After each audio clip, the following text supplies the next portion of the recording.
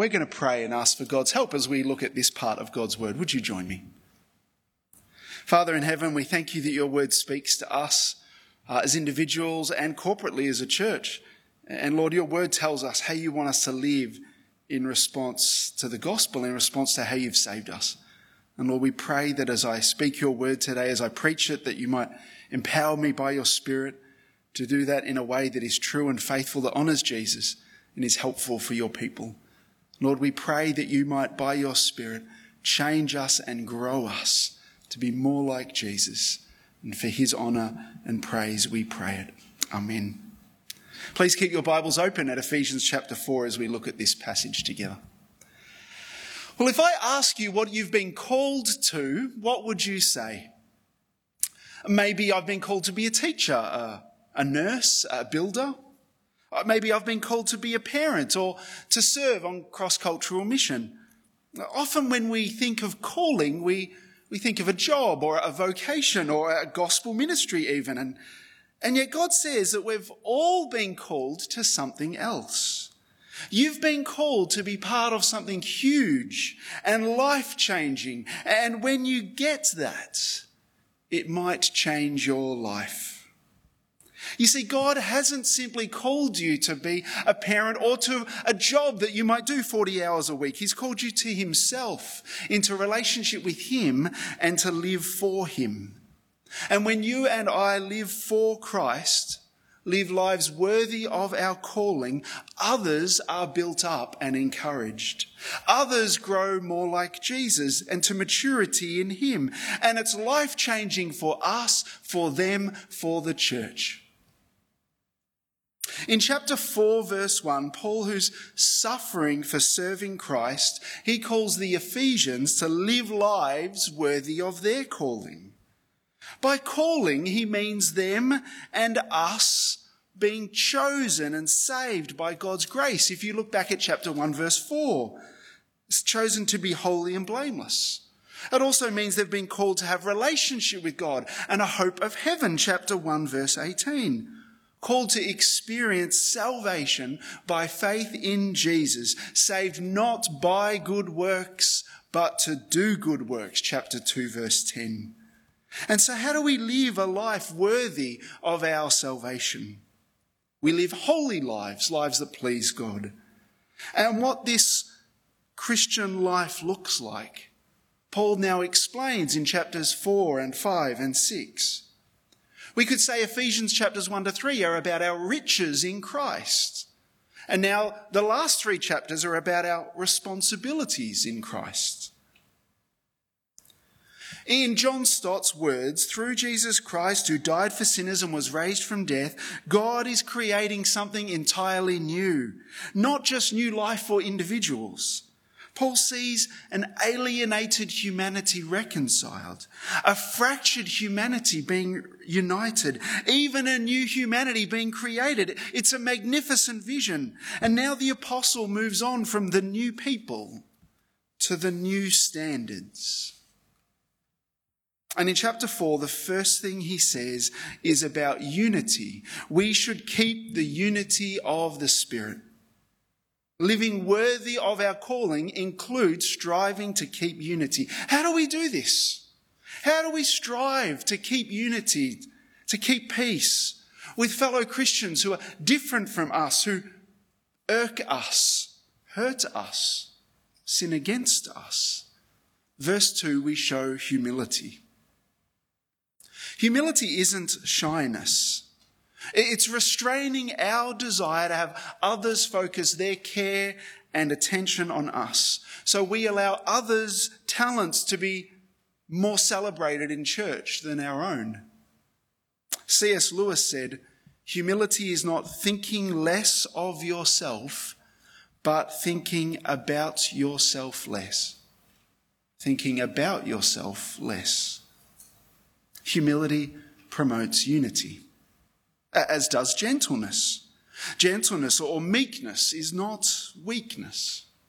It's kindness, soft encouragement. It's being gentle in word and in action.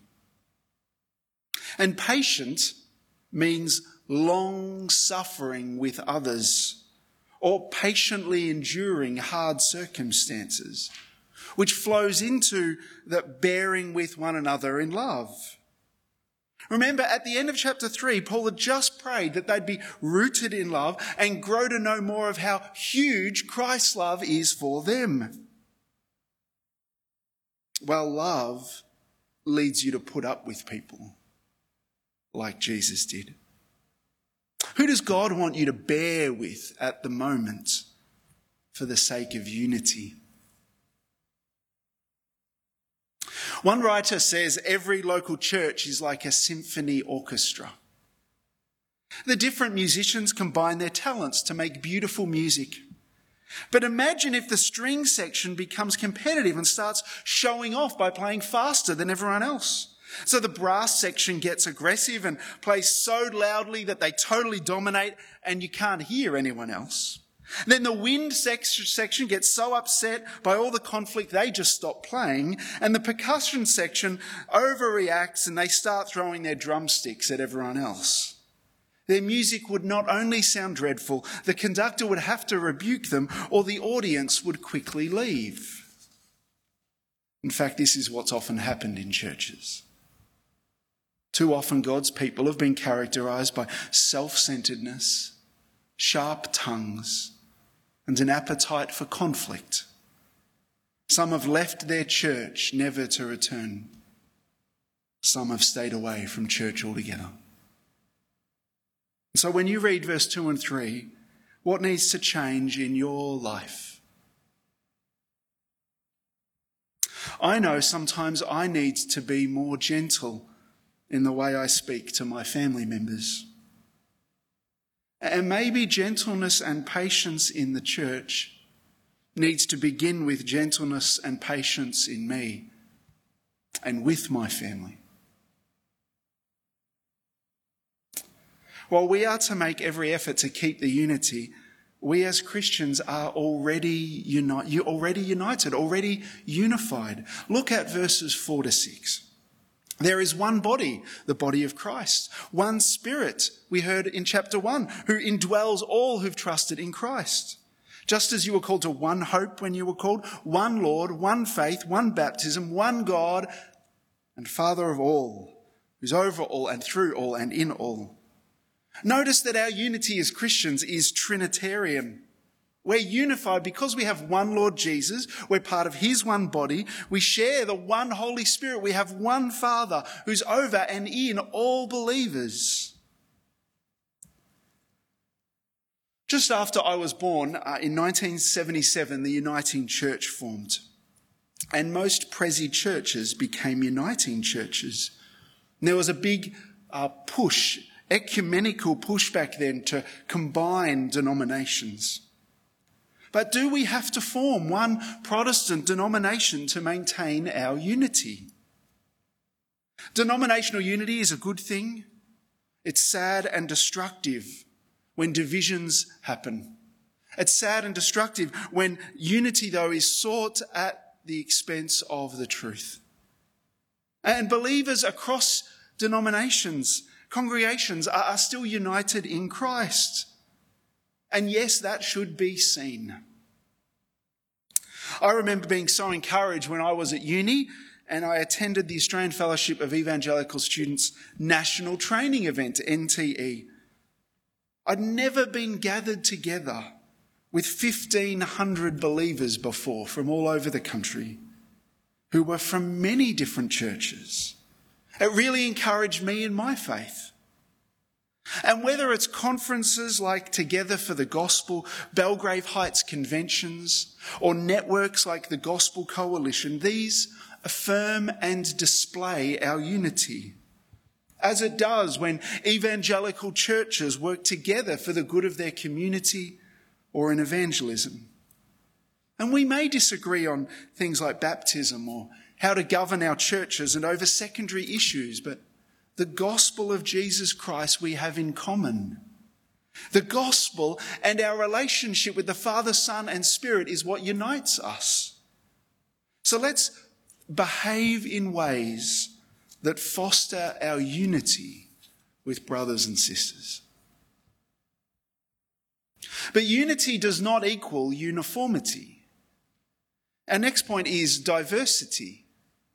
Remember the diversity of gifts. Verses 7 to 11 tell us that Christ is the giver of spiritual gifts. And we've each been given a gift of grace as he's determined. And we read here that Christ descended from heaven to earth to live a sinless life in our place, to die and suffer the judgment of God in our place. And then he rose again and ascended to heaven. And the risen, ascended, and victorious King, Christ, is the one who's handed out gifts to his people. It's like he's a victorious King who's sharing the spoils of victory. But here, what he gives to his people is not money or talents, it's people.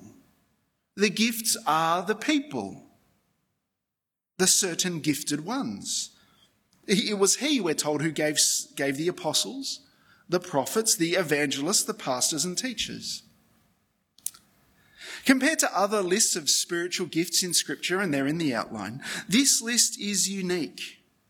Did you notice that all these in verse 11 are word gifts? They all speak God's word. Apostles means sent ones. And people today are still sent out for unique and pioneering ministries, but there's no more apostles of Christ, not in the New Testament sense. The apostles and prophets here formed the foundation of the church and no longer exist. Look back at chapter 2, verse 20. God's church, we're told, is built on the foundation of the apostles and prophets with Christ Jesus himself as the chief cornerstone. The foundation of the church was formed by Christ and his apostles and prophets who compiled his written word.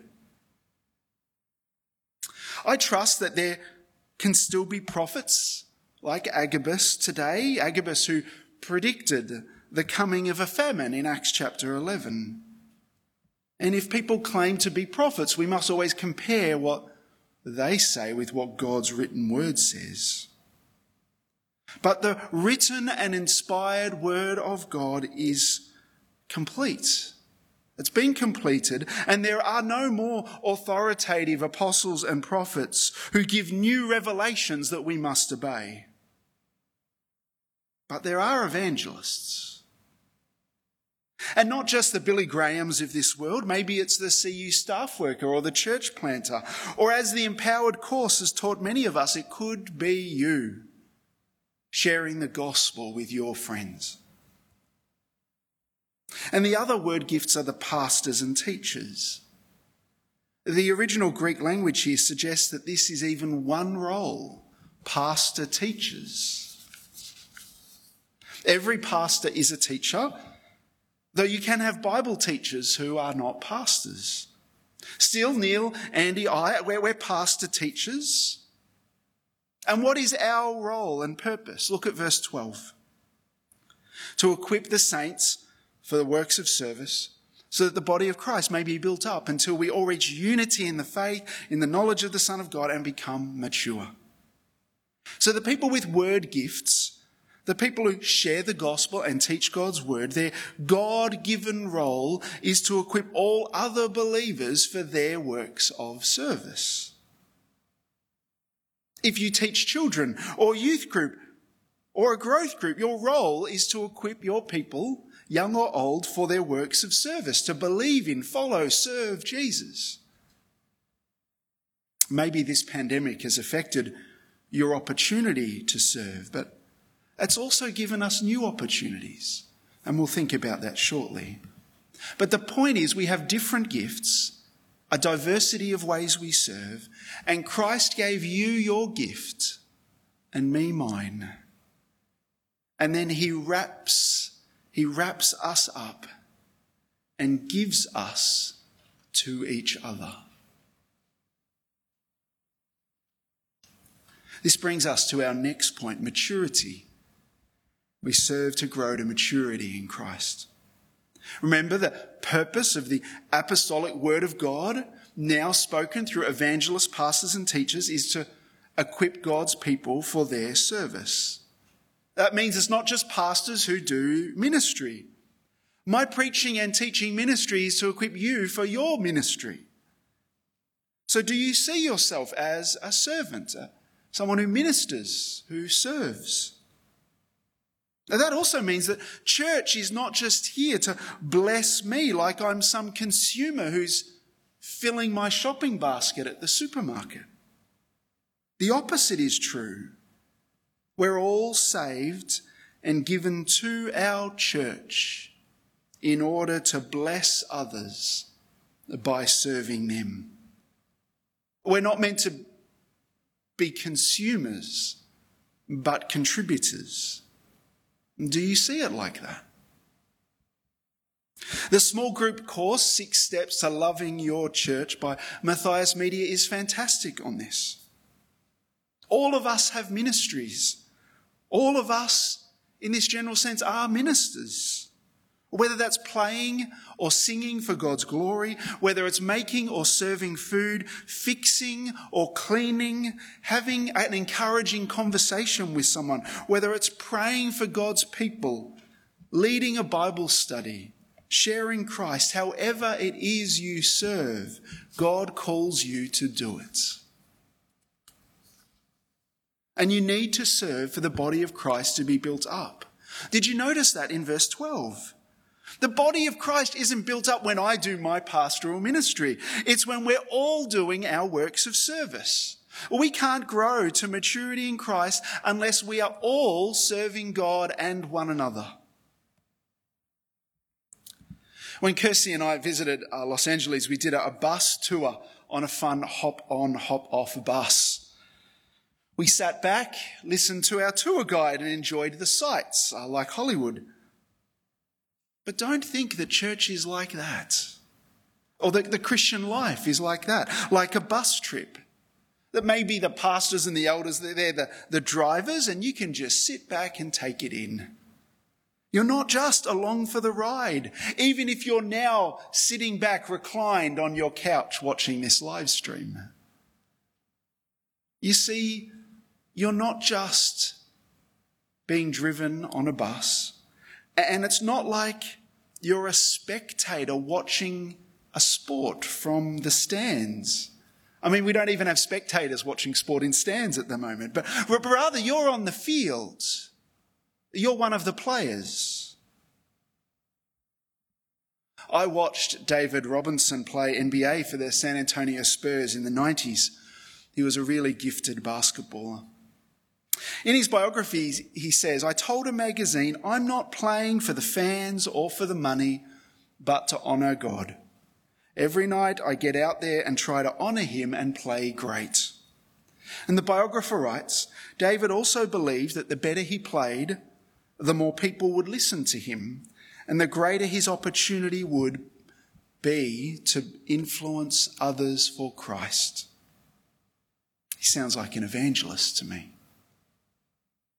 Is honouring God your goal in your sport, your work, your serving God's people?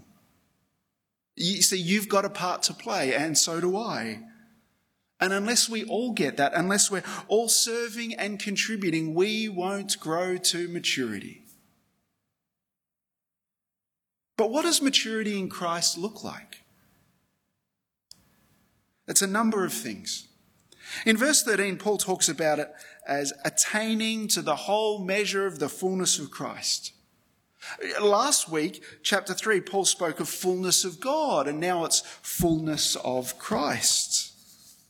So maturity, it's about genuine godliness, Christ-likeness. Still, what does that look like? Verse 13 brings us back to the theme of unity, unity in the faith. That means us all believing the gospel together, trusting in Christ together, helping one another to keep believing the Christian faith. Maturity also means growing together in the knowledge of the Son of God, so that we don't get tossed back and forth like a boat in a storm on the waves of false teaching. Instead, if we're mature, we can see and avoid, not be deceived by false teaching. Many churches in Western countries like ours are not preaching and believing in sin anymore, or the wrath of God, or the reality of hell. Sin, wrath, hell are all out, and acceptance and all inclusiveness is in. Do you know the truth? None of us understand God perfectly, and yet here Christ wants us to grow in our understanding by discovering more in Scripture and changing our minds as we learn. We're not to retire from a zeal for learning about God. There's even joy in getting to know our Saviour Jesus better. So you might not be a reader, but are you still reading any Christian books at the moment? Could taking sermon notes help you? Because knowing the truth about Christ is vital to us becoming mature. But maturity isn't only about serving and faith and knowledge. Love is essential. Look at verse 15. Verse 15 means that I can't just preach or speak the truth. I must speak it in love. It means that you can't just tell the truth to your child or your parent, your friend or your enemy, but you must speak it in love. Not just speak the truth, but speak it in love. That means speak the truth with gentleness, with respect, with seeking their good. And friends, this is really hard. It is for me. And all people and all churches, we lean one way or the other. We're strong on love and we're soft on truth. Or we're strong on truth and can be soft on love. But both of these tendencies are unbalanced and unbiblical. You see, truth becomes hard if it's not softened by love. And love becomes soft if it's not strengthened by the truth. We've got to hold the two together. And so we're not free to say the hard or the horrible things that we want to say to the frustrating or annoying person. We're not free to gossip even when what is said is true. Don't pull yourself up by pulling others down through what you say on social media. When you have conflict with your spouse, your parents, the friend at school, you can't just go and let them have it. We must love. And what it means is we must not speak unless we're going to do it in love. What will that mean for you? What needs to change for you to speak the truth in love?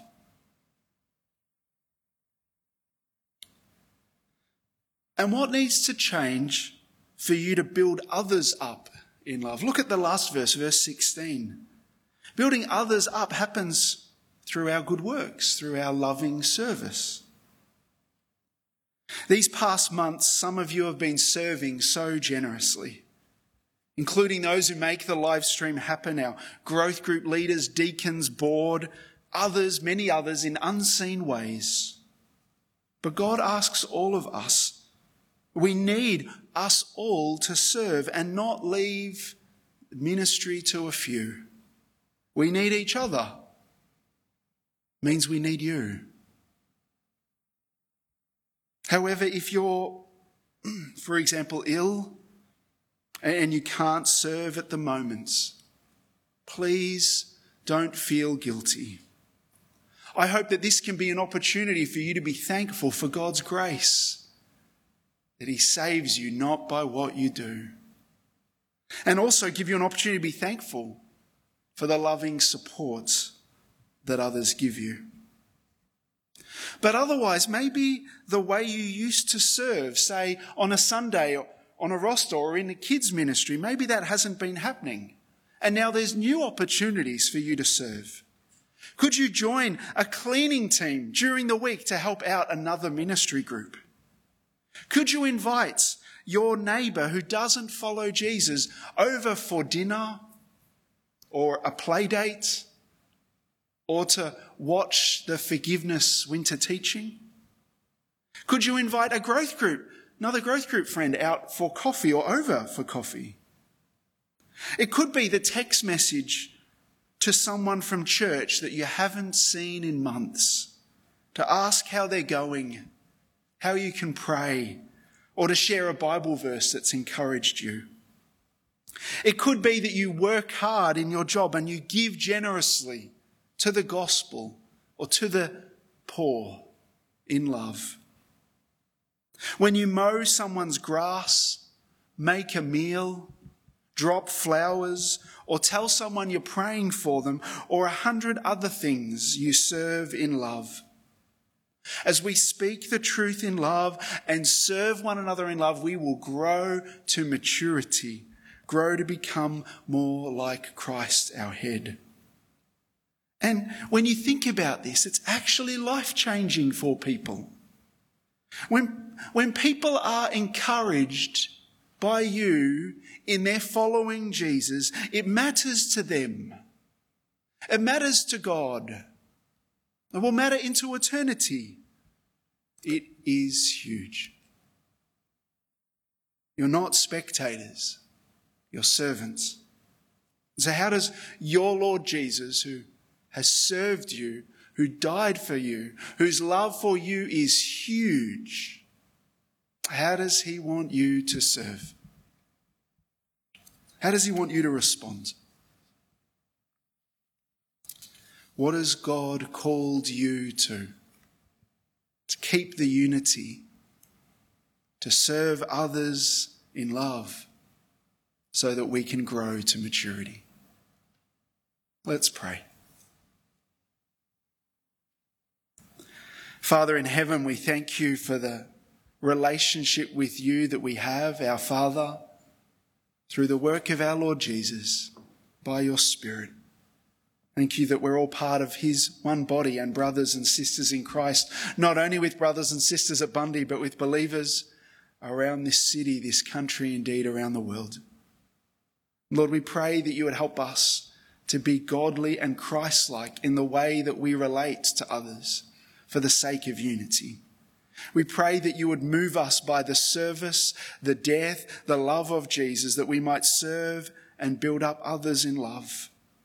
Make us people who speak the truth in love in our homes, in our workplaces, in our church relationships, so that we might grow to maturity.